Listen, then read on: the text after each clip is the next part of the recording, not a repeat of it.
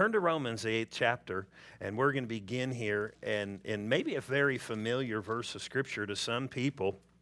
I know one of our presidents a few years back, I believe, quoted this verse when he, during his inauguration, and I mean a few presidents ago, and or a few years back anyway.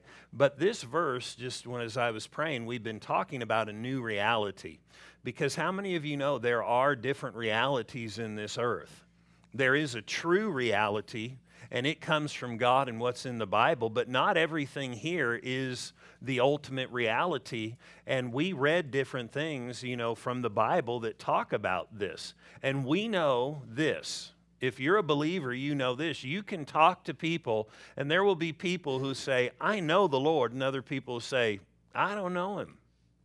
And is God real? Yeah, but is He real to them? No. Is it a reality to us? It can be and should be. And it's not just what's written, but we're talking about a reality, knowing the Lord Jesus and knowing different things. There are realities that are written in the Bible, and sometimes people think this book is just for arguing and stuff like that, but it's really a book of reality. It really shows us something that we don't always see, and so there are realities in here that should be real to us. In other words, there might be things in this book that are not real to other people, but when they die, and when anybody dies, then they'll know what is real and what was real. And it doesn't matter, like, people have said in the past, there are no atheists that are in hell. Somebody said, well, I don't believe in hell. It doesn't matter if you believe in hell. If it is real, it's real. Is there an unseen world? People recognize there are unseen forces at work all the time. Matter of fact, the Bible tells us the whole world lies under the sway of the wicked one. There are things that push to do wrong, and there are unseen forces, and people are familiar, even people who live wrong. There's different lifestyles. People live wrong, and when they're quiet and to themselves, they recognize something's not right with this. Different lives and lifestyles that people say, this is acceptable, this is good, this is okay. Some of the greatest suicide rate in the world, percentage-wise. And if you talk to those people, and I've talked to different people who live in sin and live wrong, they're just, when they get by themselves, they recognize something's not right. I remember this. I was Mr. Party when I was in the world. And I, was just lived how I wanted to live, did what I wanted to do.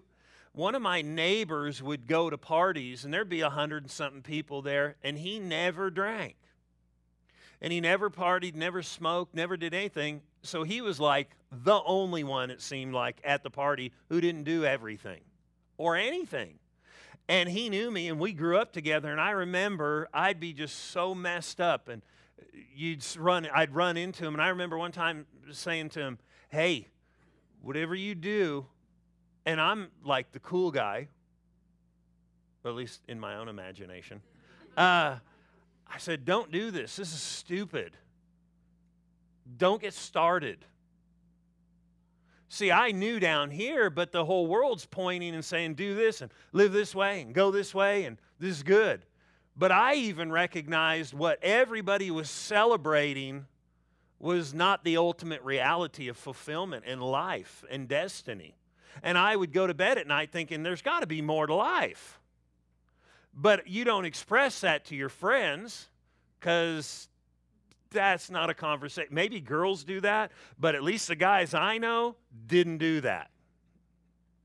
Because you got it all together, And so you're not thinking this isn't good. But we did have conversations about God. But what we had, everybody thought this is great. But it wasn't the reality that I was looking for, and you can never be fulfilled with a false reality or something you count as real that it is not. There is no fulfillment apart from God and His things. And so we've been talking about a new reality, or really we could say it this way, the true reality.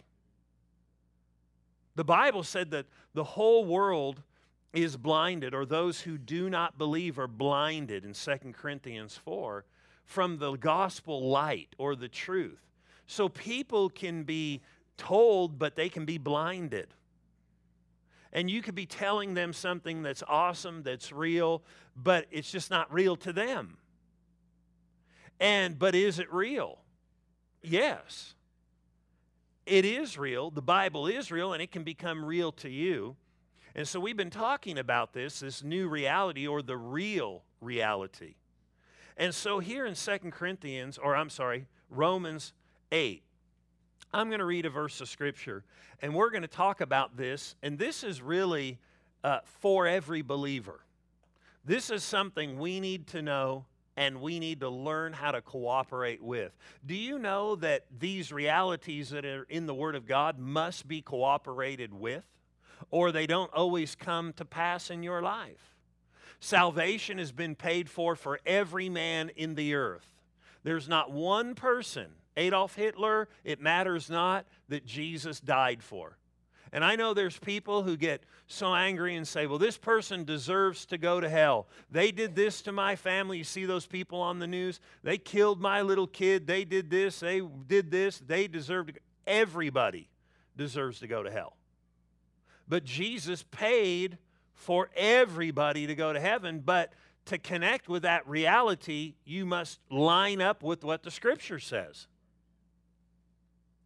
Or it will not become a reality to you, and then you'll just live on your life the way it is.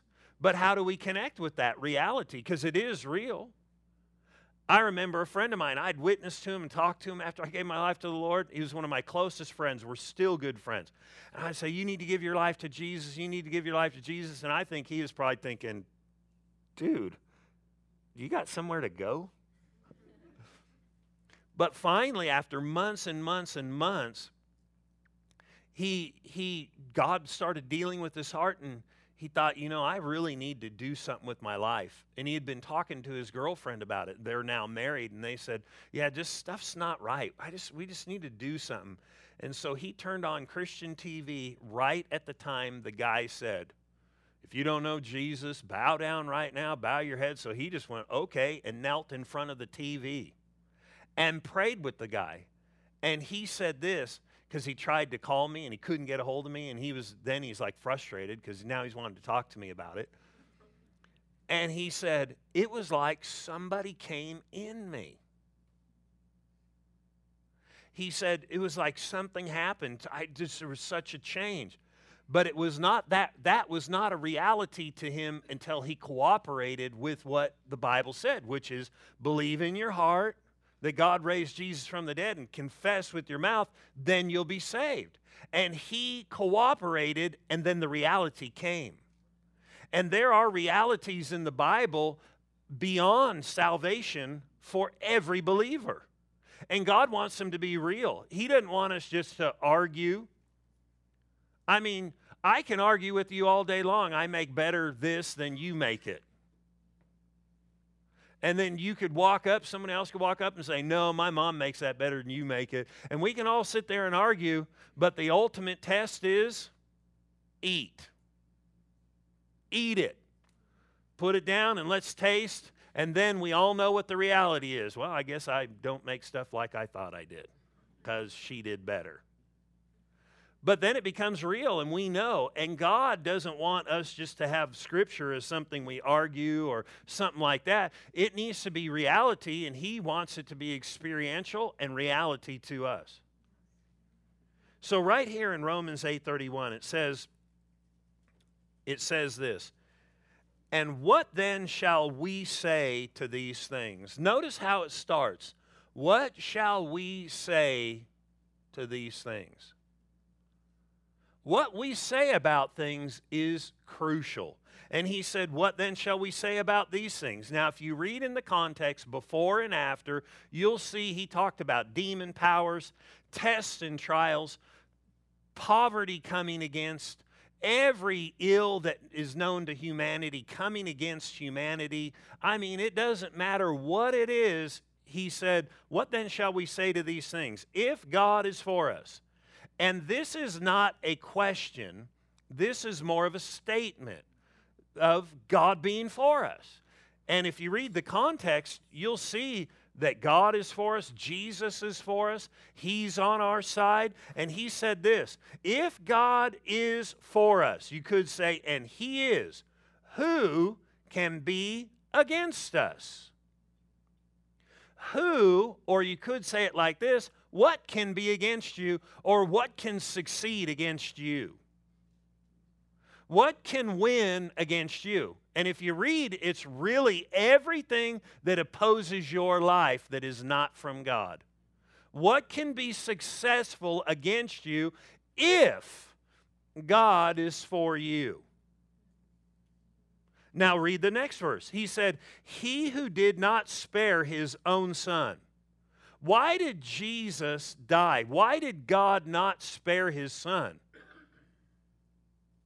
Because He was for man. That's why He gave His Son, because He was for man. So God is for man. And so if He's for man, surely He's for the ones who have received Him. And He said this, He who did not spare His own Son, but delivered Him up for us all, how shall He not with Him also freely give us all, not most, all things? So when He gave His Son, He just didn't give His Son. He gave us everything we'd ever need. But then He makes this statement, if He's for you, who can be against you? But here's the thing. Notice these verses talk about God being for us. We need to understand God is for us in everything in life. This is really giving God's viewpoint on something, but the problem isn't, is God for us? The problem is, what is your viewpoint about it? How do you look at people? How do you look at circumstances? How do you look at things that come? How do you look at the devil when he tests you? Some people look at the devil and what they do is think he's super powerful. Some people look at their boss and say, well, you know, I could never do this because my boss, or I could never go here because of this, or I could never do this because of this. And what they're basically doing is saying, if God be for me, nobody could be against me except this or that. You with me? And he basically names all kinds of things that can't be against us. I had an experience with this, and I've told this story before. But years ago, I was driving in my work truck, and I made more money than anybody in the company, you know, other than the two owners. And I knew I could make more money and should make more money, and I had been praying about it. And I thought, I'm going to trust God, and He'll deal with the people. And one day, you know, you've ever had those days where you just kind of clear the stuff aside and go, hey, listen, God. And I said, I still remember where I was driving. I said, Lord, I know I should be making more money. I know I should be making more money. I've prayed about this and nothing has happened. And He dealt with me inside. It felt like somebody socked me, actually. I went, ugh. And He spoke to me, and then He showed me something. He reminded me of a conversation I had had with some people about the owner of the company. I knew the owner, and he knew me, and I knew some of his friends. And one day we had been talking, and this one friend of his often would say the owner's name and say he's tight with his money. And I'd never say it. And then one day he said it again, and I think I was at the lake, and I'd run into this guy. And he said, yeah, you know, so on, and just casually just said he's tight with his money. And I just said, yeah, he's tight with his money. That's all I said. And then when I was driving, the Lord brought that conversation back to me. here I am supposed to be believing God's for me and saying, Lord, you deal with him to give me money. But here I'm saying, he's tight with his money. How tight is somebody compared to God's dealings? What if we always say, well, the world just doesn't want God anymore. They're just not open here in the United States. If God is for us, who can be against us? God can deal with them stronger than they're opposed to him. But if we say, nah, they just won't, they can't hear, then basically we're saying their ways, their will, who they are is greater than the God we serve. And I know this, God can deal with them. But here's what happened. That day I just said, oh Lord, forgive me. I was wrong. I believe you're greater than his tightness. I said that. And then I said, forgive me for saying that. I believe you're greater than that. And it wasn't 2 days, and he called me on the phone and said, I want to give you more money. And I didn't say, praise the Lord. I just said, all right, sounds good. But when I got done, I said, I'm sorry, Lord. You know, I knew better. But sometimes people don't realize that though God is for us, what are we adding to that? Notice this in Malachi, and we'll come back, I believe, right here. Malachi is an interesting set of scriptures. Malachi 3, it's the very last book in the Old Testament. And most people are familiar with Malachi 3 because, you know, it talks about tithes and offerings. So people you know, read it when they receive tithes and offerings.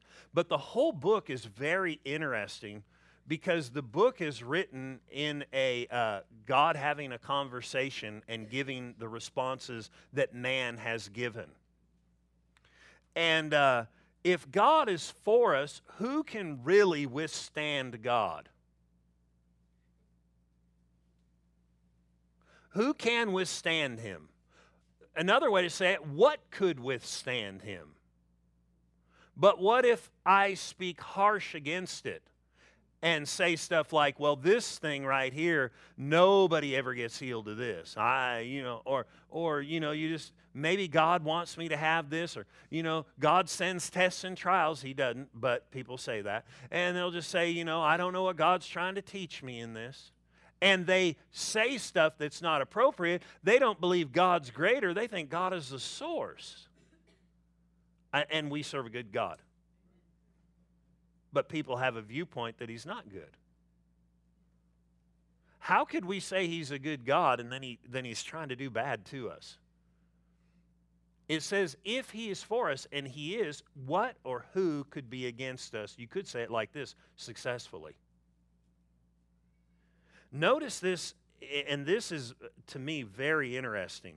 Now remember, in this book, as you read, God will say stuff like he had asked them before. He had told them, he's talked about tithing and giving offerings and stuff. And he said, God said, you've robbed me. And then the people respond and say, what way have we robbed you? You're not robbing this church, you're robbing God. And he said, you've robbed me in tithes and offerings. And he said, therefore, it's opened a curse on your life. And so he goes through this, and then he talks about turning the curse and getting this blessing flowing in their life by being obedient. So as we finish that, we come to this section right here. Malachi 3:13. It says, now this is one of those God talking and this response. Your words, verse 13, have been harsh against me. Now this is God saying this about these people. Really, my words back then were harsh. Really, they were harsh against God, but they never were personally against God. What are you trying to say? Well, I just said, you know, like if we believe the economy. Well, you know, this economy is going down. You just can't make it. If God be for you, who can be against you? But if you talk and magnify your lack in the economy, your lack will grow because you're believing the economy is greater than God and his ability. And if God be for you, who can be against you? And so here, my words, before I read this, were harsh against God because I said, he's tight. Well, I should have said, he might be tight, but he ain't tighter than my God.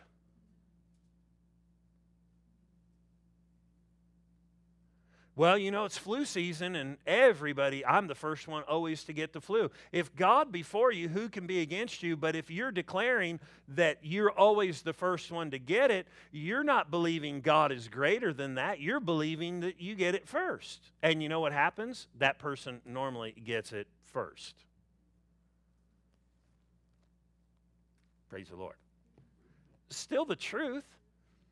Notice this in the 13th verse. Your words have been harsh against me, says the Lord. Yet you say, what have we spoken against you? I never said anything against you, God. I never did. That's what they're saying. Wait a minute. Harsh words. He said, your words are harsh against me. You say, what have we spoken against you? Notice verse 14. You have said, it is useless to serve God.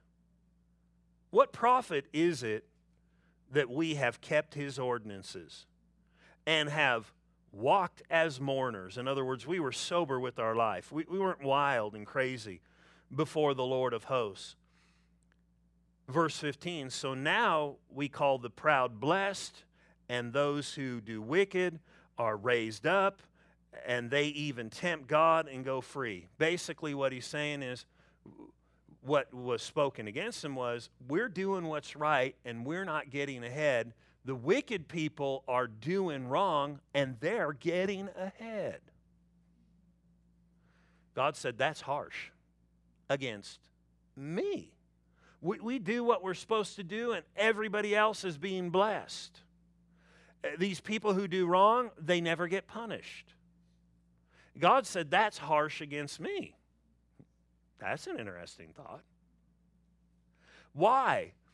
Because when we're talking about them getting away with stuff and how they're prospering, but we're not talking about what he said or cooperating with what he said, if we do it, God's for us, nobody can successfully or nothing can successfully defeat you. Nothing. And so what's interesting is this, and as I was getting ready, it just seems so true, that the issue of God being for us needs to be settled in our heart. But what we need to recognize is though God is for us, and he's on our side as believers, it's not always just a matter of is he for us, but are we connected with it? You with me? Are we connected with it? Because some people say, well, you know, I just don't know if God's for me and stuff like that. He is for us. But remember, there's you and there's God.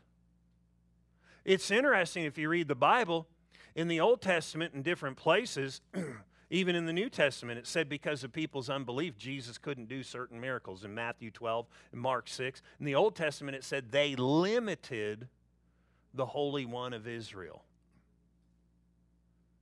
We need to understand God is powerful and all-powerful, but can he be limited? Oh, absolutely he can. Somebody said, well, I don't like that. It doesn't matter. In other words, can we limit him saving us? Yeah, I'm just not going to believe it and I'm not going to accept it. So we limit his ability to work in my life in that area, but does it work in other areas? Well, when I repented and said, sorry, Lord, I spoke those words, he talked to a whole group of people that were saying, man, it'd be better for us just not to keep these ordinances and keep this stuff because it doesn't pay off. And sometimes that conversation is not to God, but it's here, but God sees our words. You know, the Bible, Jesus said this in Matthew. He said, every idle word that proceeds out of your mouth, you will give an account for on the day of judgment. Every one of them. What's wild is we don't normally talk like that. We say, well, don't do that sinful thing because he'll see it on that day. He said every idle word or empty word. Those are Jesus' words. And so we should understand that words are like money. We spend them all the time. Amen. But God is for us, and we need to recognize that. Notice this in Romans. Well, I'm going to read this verse. Romans, the 5th chapter. God is for us, and we need to remember that. God is for you. And it doesn't just mean he's for you. You know, I've told this story before. It's been a long time. But when I lived in the world, I had some different friends. That one I was talking about, you know, it was real close. It bowed down and the Lord came in him. He was there at this time, but he had taken someone. A fight broke out with some friends and some different things, and a guy came behind me and hit me in the face with a motorcycle helmet, then kicked me when I was down, smashed my teeth out, just did serious damage. I had a friend there in the parking lot that did nothing. He was with me, but he forsook me. I jumped in to help another friend, but he just stood there. And I wonder if sometimes when we say, God's for us, it's like he's like, yeah, I'm for you. And then you go to put in your fists, you know, to fight in life, and he's like, I'm for you. No, he wants to do something. He wants you to prevail and win. And so here in Romans 5 is an interesting verse of Scripture, but it's awesome. Some things you need to get stuck in you like gum on your shoe. Wherever you go, it gets in the carpet of your car. Great. You get home, it gets there, and this needs to get in you. Romans 5, verse 8 and 9. Notice this. It says, but God demonstrates his own love toward us. This is his love, not our love. He demonstrates it to us in that while we were still sinners, Christ died for us. Much more than having now been justified, which literally means to be set right, or like you never sinned. How could it be that you could be before God like you never sinned? That's almost unfathomable. By your own ability, it really is. But notice he said, been justified, how? By his blood we shall be saved from wrath, or literally the word is judgment, through him or through Jesus. We are kept from God's anger and judgment because we have Jesus. That's why he's for us. His blood has cleansed us from all unrighteousness and from all sin. And so if God is for us, then how can I cooperate with him so I can see him work in every area of my life? Here's a huge thing. Turn to 1 John 3, and we're going to close with these verses. 1 John 3. One thing we need to know is this: God is for me. God is for me and wants to work on my behalf. God wants to work on your behalf. God wants to work on your behalf as much as he wants to work on anybody's behalf. We need to recognize that. God is no respecter of persons. Peter knew that. In the book of Acts, the early apostles, you know, they were all Jewish converts. Jews believed they were better than Gentiles because we were not covenant people, in other words, non-Jewish people, and we were actually considered unclean. Jesus, remember, loving Jesus? One day a lady came that was not a Jew. She was a Samaritan woman and said, I want to be healed. And Jesus said to her, oh, I just love everybody. Come here, honey. I pray for you. He didn't say that. He called her a dog. He said, it's not right to take what belongs to the children and give it to dogs. A lot of people would be offended at Jesus right about there. You know, I'm taking off my What Would Jesus Do bracelet, and that's it. I'm done. What would Jesus do? He called him a dog. In other words, he said, you're not a Jewish person, you're of the Gentiles. They were considered dogs. Us, who he came to die for, he said, it's not right to take what belongs to the children and give it to a dog. How would you like that if you come down for prayer? You know, because normally we pray for people down front. I said, what do you want, you dog? And you're like, leaving this church, I'm so offended. Call me a dog. Jesus did, and the woman did not get offended at all. She just said, roof. She said, yes, Lord, that's true. She knew that their viewpoint of non-Jewish people was they're not the people. And so she didn't get all bent out of shape. And that could help people walking with God to not get out of shape. And so she said, she put her paws up and said, yes, Lord, but even the dogs eat the crumbs that fall from the master's table. And he said, for this saying, your daughter's healed, go in peace. He said, I don't need the bread that belongs to the children. You give me a crumb. She didn't say, I'm not this or I'm that. How could you call me this? We need to understand Jesus is for us, but what about our approach to him? What about our approach to him? 1 John, what about our approach to him? God is for us. He was sent to those people, but salvation is for all people. I said it's for all people. Our approach is important.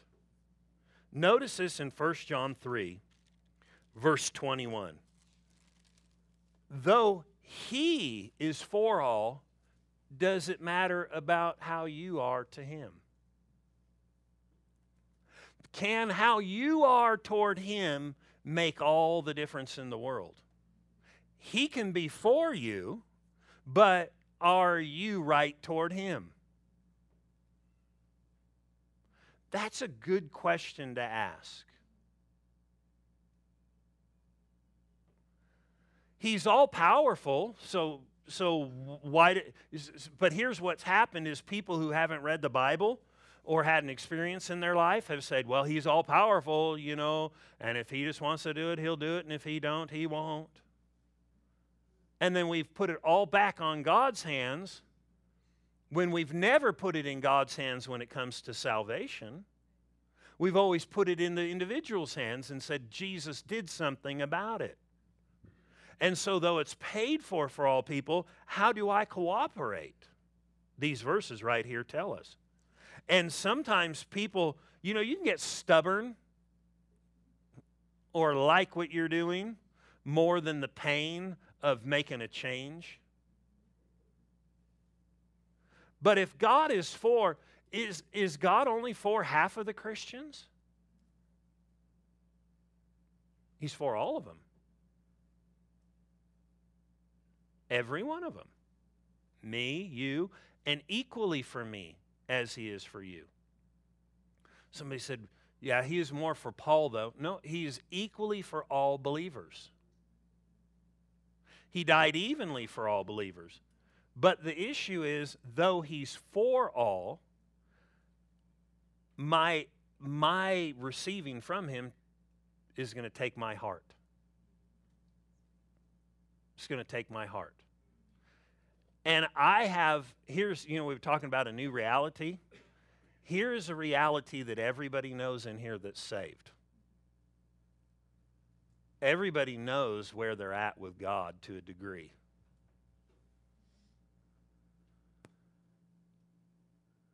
Everyone. Everyone. The Bible said there is no child of God in Hebrews 12 that is without being dealt with by God. So God could deal with me to do something, and now I'm not talking an audible voice, just something I know, and I say, yeah, and I do it, or I say no and don't, I have my own reality right there. I know where I'm at inside. I could smile at you. I could wave. I could do all kinds of things, but I have something real inside of me that I know.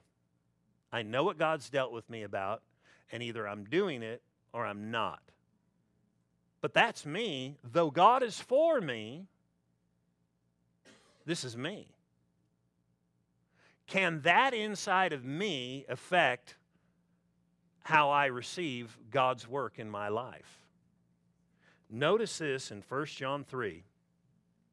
Now remember, I'm reading the Bible, so don't get mad at me, right? This is Bible. I just don't like this. Well, it's Bible. And here's the thing. If we want the reality of God being for us and we see it demonstrated in our lives, we need to cooperate with it. Not be mad at it, cooperate with it.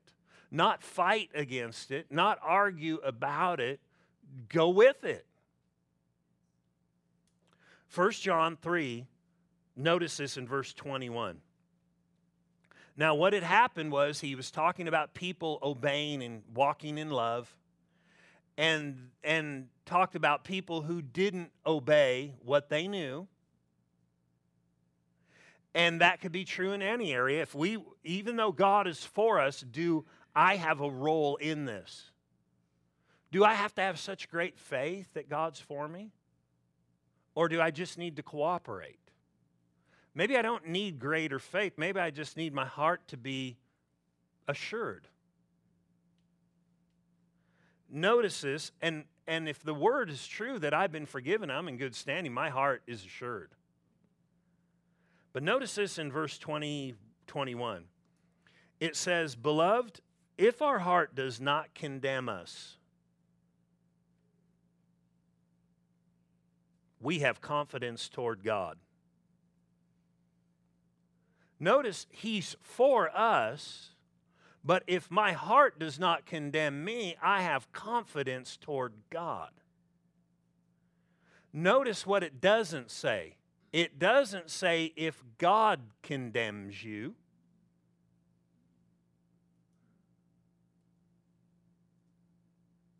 Notice it doesn't say if the devil condemns you. Romans 8:1 says that there is therefore now no condemnation from God to those who are in Christ. Revelation, the 12th chapter, talks about how the enemy brings condemning accusations. Romans 8 also talks about it.